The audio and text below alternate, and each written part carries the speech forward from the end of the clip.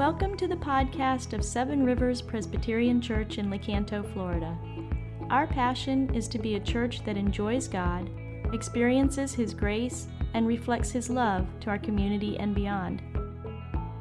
To join our local body in financial support of this ministry, visit our website at sevenrivers.org.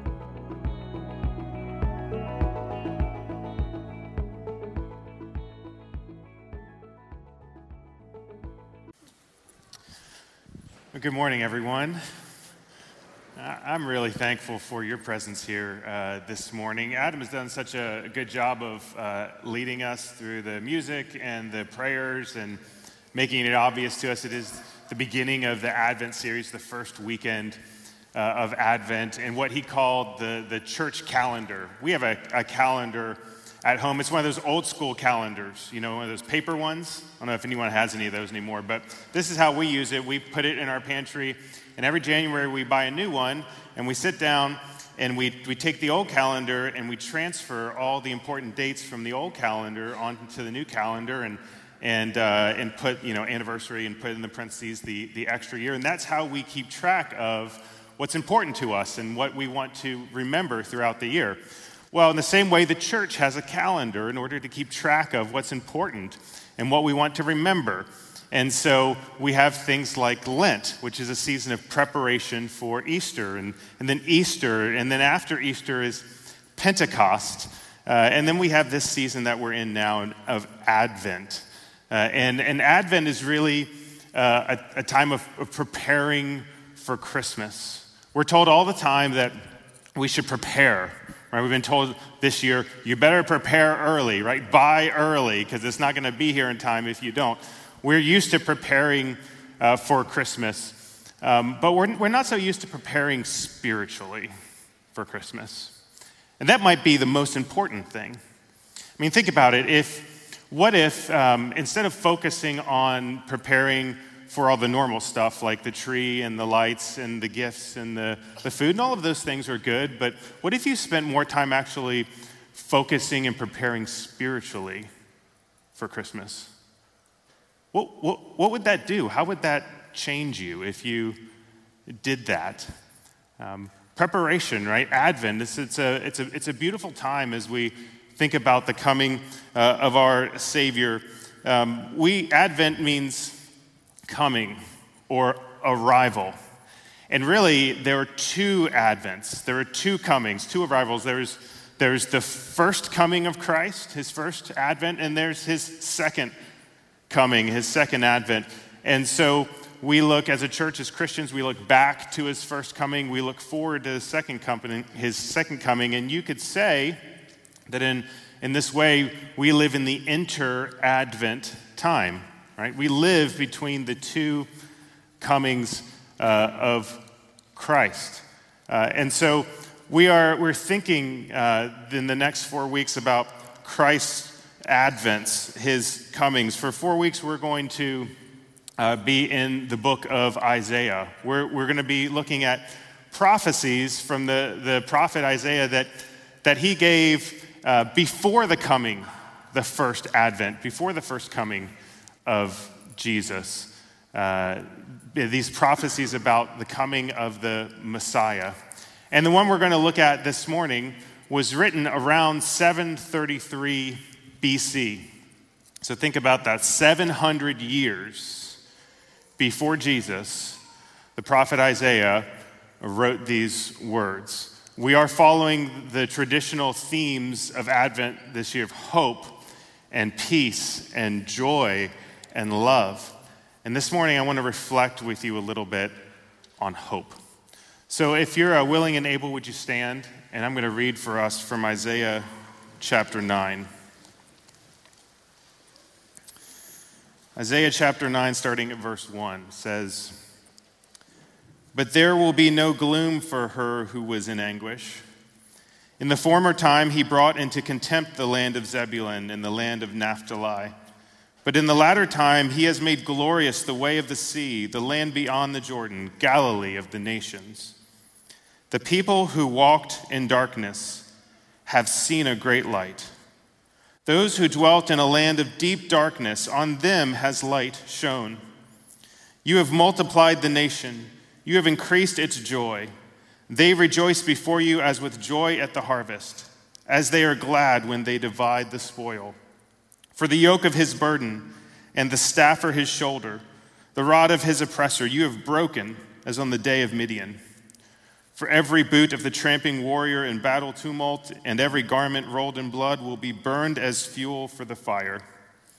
For to us a child is born, to us a son is given, and the government shall be upon his shoulder, and his name shall be called Wonderful Counselor, Mighty God, Everlasting Father, Prince of Peace. Of the increase of his government and of peace there will be no end. On the throne of David and over his kingdom, to establish it and to uphold it with justice and with righteousness from this time forth and forevermore. The zeal of the Lord of hosts will do this. Holy Father, Holy Son, Holy Spirit, may the words of my mouth and the thoughts and meditations of all of our hearts together be pleasing in your sight, O Lord, our rock and our Redeemer. We pray in Jesus' name, amen. You may be seated, please. It's one of the most famous Christmas passages, right? Isaiah 9. For to us a child is born and a son is given. He'll be called Wonderful Counselor, Mighty God, Everlasting Father, Prince of Peace. It's really well known. In fact, several years ago, several Christmases ago, someone made this beautiful wood sign that has a verse from Isaiah 9, that chapter 6, verse 6. And we hung it right above the doors over here as you're coming in. And the sign was so big and so difficult to get up there and so heavy that after Christmas that year, we just left it up there. And it's been up there ever since. So I don't know if you know this, but for years now, as you've been coming into worship each and every week, you walk in the doors under those words. They're famous words, they're well-known words, but the situation, the background of those words, the historical context is not as well known. And so let me just tell you what was going on at this time that Isaiah wrote these words. You might remember that the nation of Israel was united under King David and under his son Solomon. But after Solomon died, the nation split into two, in the north and in the south. You had the nation of Israel now in the north and the nation of Judah in the south. That happened around 931 BC. I told you these words that we read were written around 733 BC. So for about 200 years, what was going on here? For about 200 years, you had this nation split into two. The northern kingdom had pretty much all bad kings. The southern kingdom had a mixture of good kings and bad kings. Essentially, they were both on a trajectory, a negative trajectory. They both were not headed in a good place. The northern kingdom was just getting there faster. And so you get to the time that Isaiah is writing, and the power, the power of the day, the global power, rising power, were the Assyrians. And the Assyrians were a threat and wanting to take over the known world.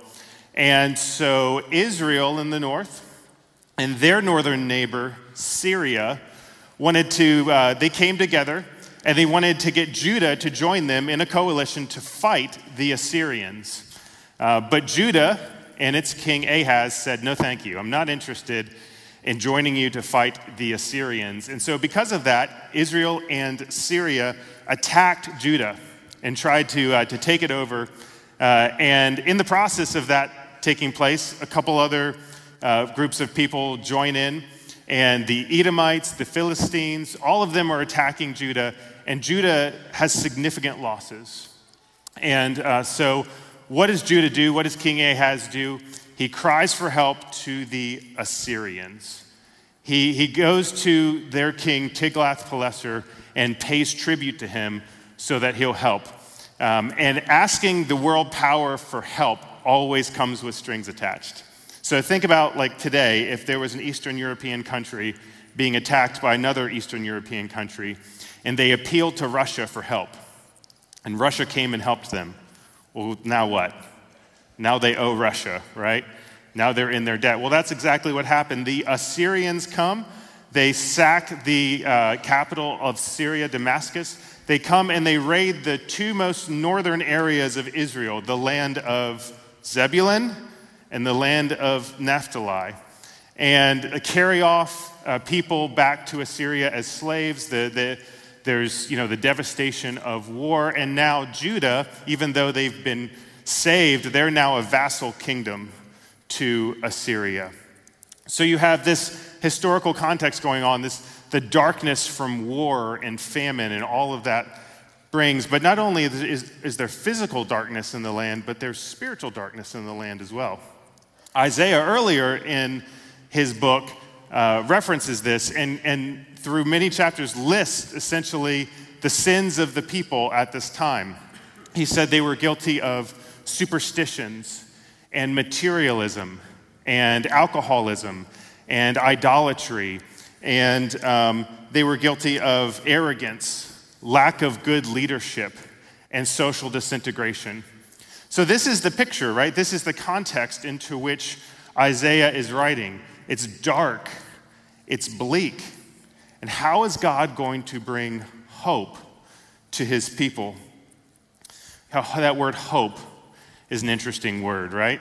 The way that we typically use the word hope is we say, well, I hope that will happen, by which we mean I wish it will happen, or I desire that it will happen, but I'm not really certain that it will happen. I hope it will. So, for example, we're redoing our laundry room right now, and it's not a very big project, but it is for me because I don't know what I'm doing. And so we're redoing the laundry room, and we're painting, and we're putting in new cabinets and stuff like that. And so we're going through this process. We're just taking a little step at a time. It's taking a while. And throughout the process, at times my wife will ask me, she'll say, do you think this is going to look good? Do you think this is going to turn out? And what I shouldn't say to her is, I hope so, right? I hope so. I wish so. I'm not sure. But if I were to bring in a designer, and the designer would say, I have a vision, right? I can actually already see it. I have hope that this is going to look good. Well, that would be a lot more comforting, wouldn't it? That's kind of what's happening here with the prophet Isaiah. He is, in a sense, saying to the people, as the prophet of God, I have a vision. I can see it. I can. It's almost as if it's already happened. And how do we know that? Well, because it's interesting. The way that he says it, the verbs that are used, if you noticed in Isaiah 9, are actually in the past tense. So he says, the people who walked in darkness have seen a great light. A great light has shone on them. God, you've multiplied the nation. You've increased their joy. The prophet Isaiah pushes himself into the future and then turns around and looks back and says, it's already done. It's already accomplished. It's that certain. Hope. So here's why this is important. God's trying to teach his people something about hope. Nietzsche said that hope is one of the cruelest and evilest things. He said, hope is the worst of all evils because it prolongs men's torment. And Nietzsche was right. He was right if hope is just a wish. If hope is just a wish or a desire, then what happens when those wishes and desires don't come true? Well, there's pain and there's anxiety. But the biblical view of hope is different. In the Bible, hope is not just a wish or a desire. Hope is a confident expectation. Hope is a confident expectation that God will fulfill his promises. Hope, the true hope has weight. True hope engenders trust and patience. Hope has this future orientation to it, right? But hope also has roots in the ground.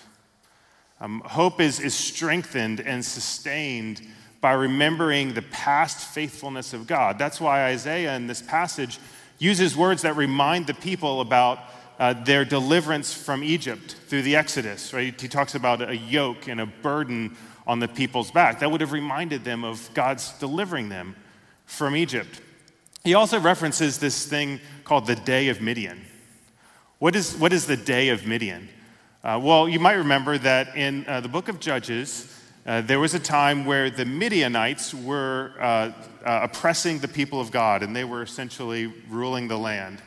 And God called a judge named Gideon to lead his people to defeat the Midianites and free them from their rule. And so Gideon is able to gather 32,000 men to fight the Midianites. The Midianites have over 100,000 soldiers. God says to Gideon, 32,000 men, that's too many, Gideon. You might, just in the off chance that you win, you might actually think that it's because of you and something you did. So what I want you to do is tell the men, anyone who's afraid, they're free to go. And so he does that, and 22,000 men leave. Now Gideon has 10,000 men. And God says to Gideon, that's still too many.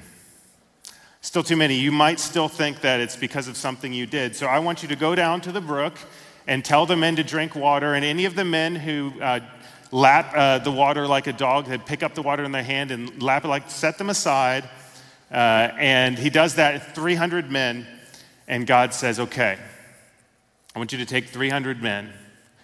And he takes torches in clay jars and trumpets, and they encircle the camp of Midian at night. And all at the same time, they break the jars, and the light from the torches bursts forth, and they blow the trumpets.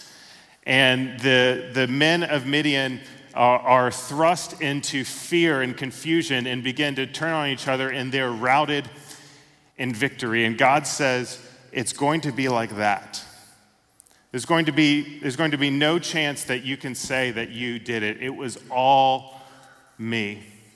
So hope has this looking backwards and looking forwards, looking back to what God has done, but also looking forward to what God will do. And what is it in this passage that Isaiah says God is going to do? Well, he says that God is going to bring light into their darkness. It says that he's going to make them rejoice like you rejoice when there's a great harvest and a great feast.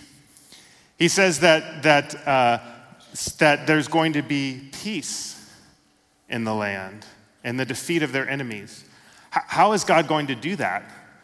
Well, in verse 4, he tells them this is how God's going to do that. For to us a child is born. To us a son is given. The government will be upon his shoulder, and his name shall be called Wonderful Counselor, Mighty God, Everlasting Father, Prince of Peace. God's going to do it through a child. And this child it's obvious that this child is no normal child, because the names that he's given infer divinity, that he's going to be called Wonderful Counselor. He's going to embody divine wisdom. He's going to be called Mighty God, divine power, right? That he's going to be everlasting Father, divine. He's going to embody divine care and protection. And the Prince of Peace, that he will bring divine wholeness, divine shalom. He'll be the ideal ruler, the ideal king. And it's verse 7 says, of the increase of his government and of peace, there will be no end. He'll sit on the throne of David, and over his kingdom, he'll establish it and uphold it with justice and righteousness from this time forth and forevermore. I told you Isaiah wrote this in 733 BC. In 722 BC, the Assyrians came and finally fully conquered the northern kingdom.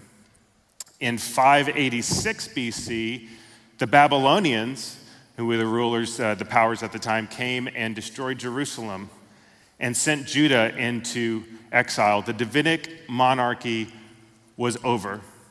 Some eventually returned, they rebuilt, but they were never free again.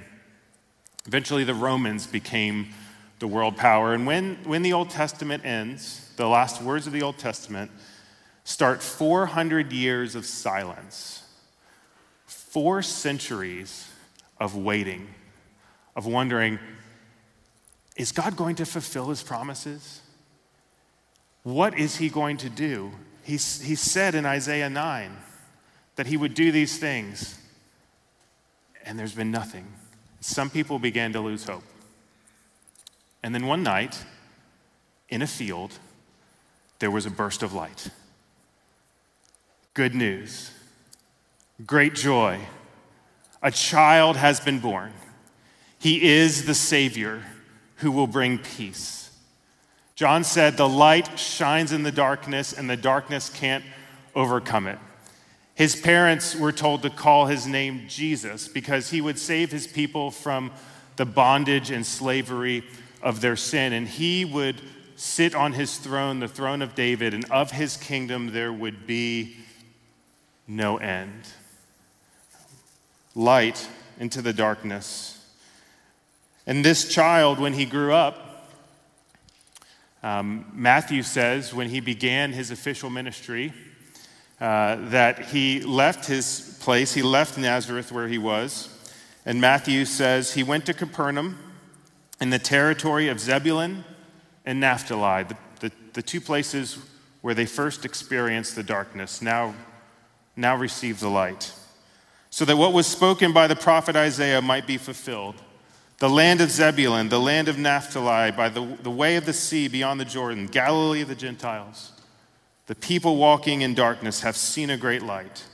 Those dwelling in the region and shadow of death, on them light has dawned. You see, God didn't forget his promises. God didn't abandon his people. And he didn't because Isaiah said the zeal of the Lord would do this. His zeal is actually his jealousy. Not jealousy in the negative way that we think of jealousy, but in the sense of his ardor, right? His passion, his jealousy for his people to do them good and to be compassionate to them. John said, for God so loved the world. It was his love that's why he gave his son. Martin Luther King Jr. said, darkness cannot drive out darkness. Only light can. Right? Hate can't drive out hate. Only love can. He was thinking of Jesus, the light of the world, the Prince of Peace, the hope of the nations. So what does this mean for us? What does this mean for us as we begin Advent this year in 2021? Well, it means that we start by being honest, that there's still a lot of darkness. And if we're honest, there's still a lot of darkness. We could take this list from Isaiah and go through it, couldn't we? Superstitions, materialism, sensuality, alcoholism, idolatry, arrogance, lack of good leadership, social disintegration. And you might think, yeah, those are the sins of unbelievers. No, those are my sins. Those are your sins. Those are the sins of the church. Darkness. And then there are the things that are out of our control, that threaten to overwhelm us with fear. Things like cancer. Things like a new COVID variant. Things like inflation and social and political upheaval. I was watching Charlie Brown Thanksgiving with my family on Thursday. We love the Charlie Brown movies. And Charlie Brown is, if anyone knows the Enneagram, Charlie Brown is a 6 on the Enneagram. It's the most popular number in our country. There are more 6s than any other numbers. And at one point in the movie, Charlie Brown says, I think I'm losing control of the whole world. Do you ever feel that way? Ever feel like Charlie Brown? How do we find hope? Where do we go for hope? Well, Advent. We look back and we look forward. We look back to the manger.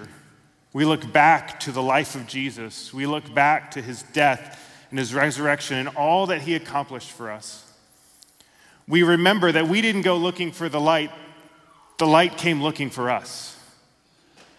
That our zeal brought about condemnation, but his zeal has brought about salvation. That he's defeated all of our enemies without any of our assistance. That we come onto the battlefield after the victory has already been won, and we just plunder the spoils. So we look back, but we also look forward. And the way that Isaiah was for the people of Israel, John, the Apostle John, is for us. He too was a prophet, right? He too had a vision. God gave him a vision. He said, I can see it, right? It's certain. Jesus is coming again. At the second advent, Christ is coming, and one day he's going to make all things new. One day there will be no more darkness. One day there will be just light. So what I'm trying to say is this. Whenever you look around and all you see is uncertainty, look to Christ for hope. Don't put your hope in any politician or policy or country. All governments rise and fall, except for his. And don't judge reality based on your present circumstances. Judge reality based on God's promises. Because even in deep darkness, the eye of faith can see the light ahead and be sustained by hope. Let's pray.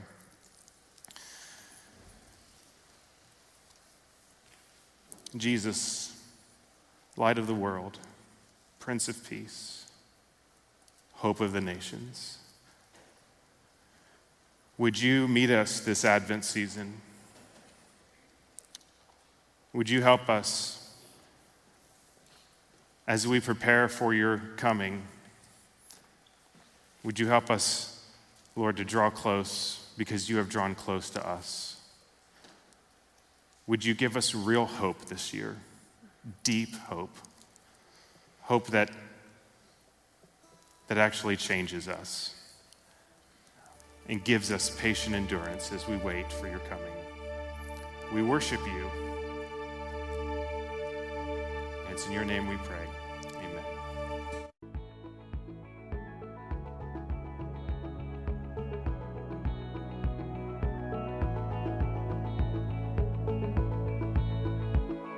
Thank you for listening to our podcast.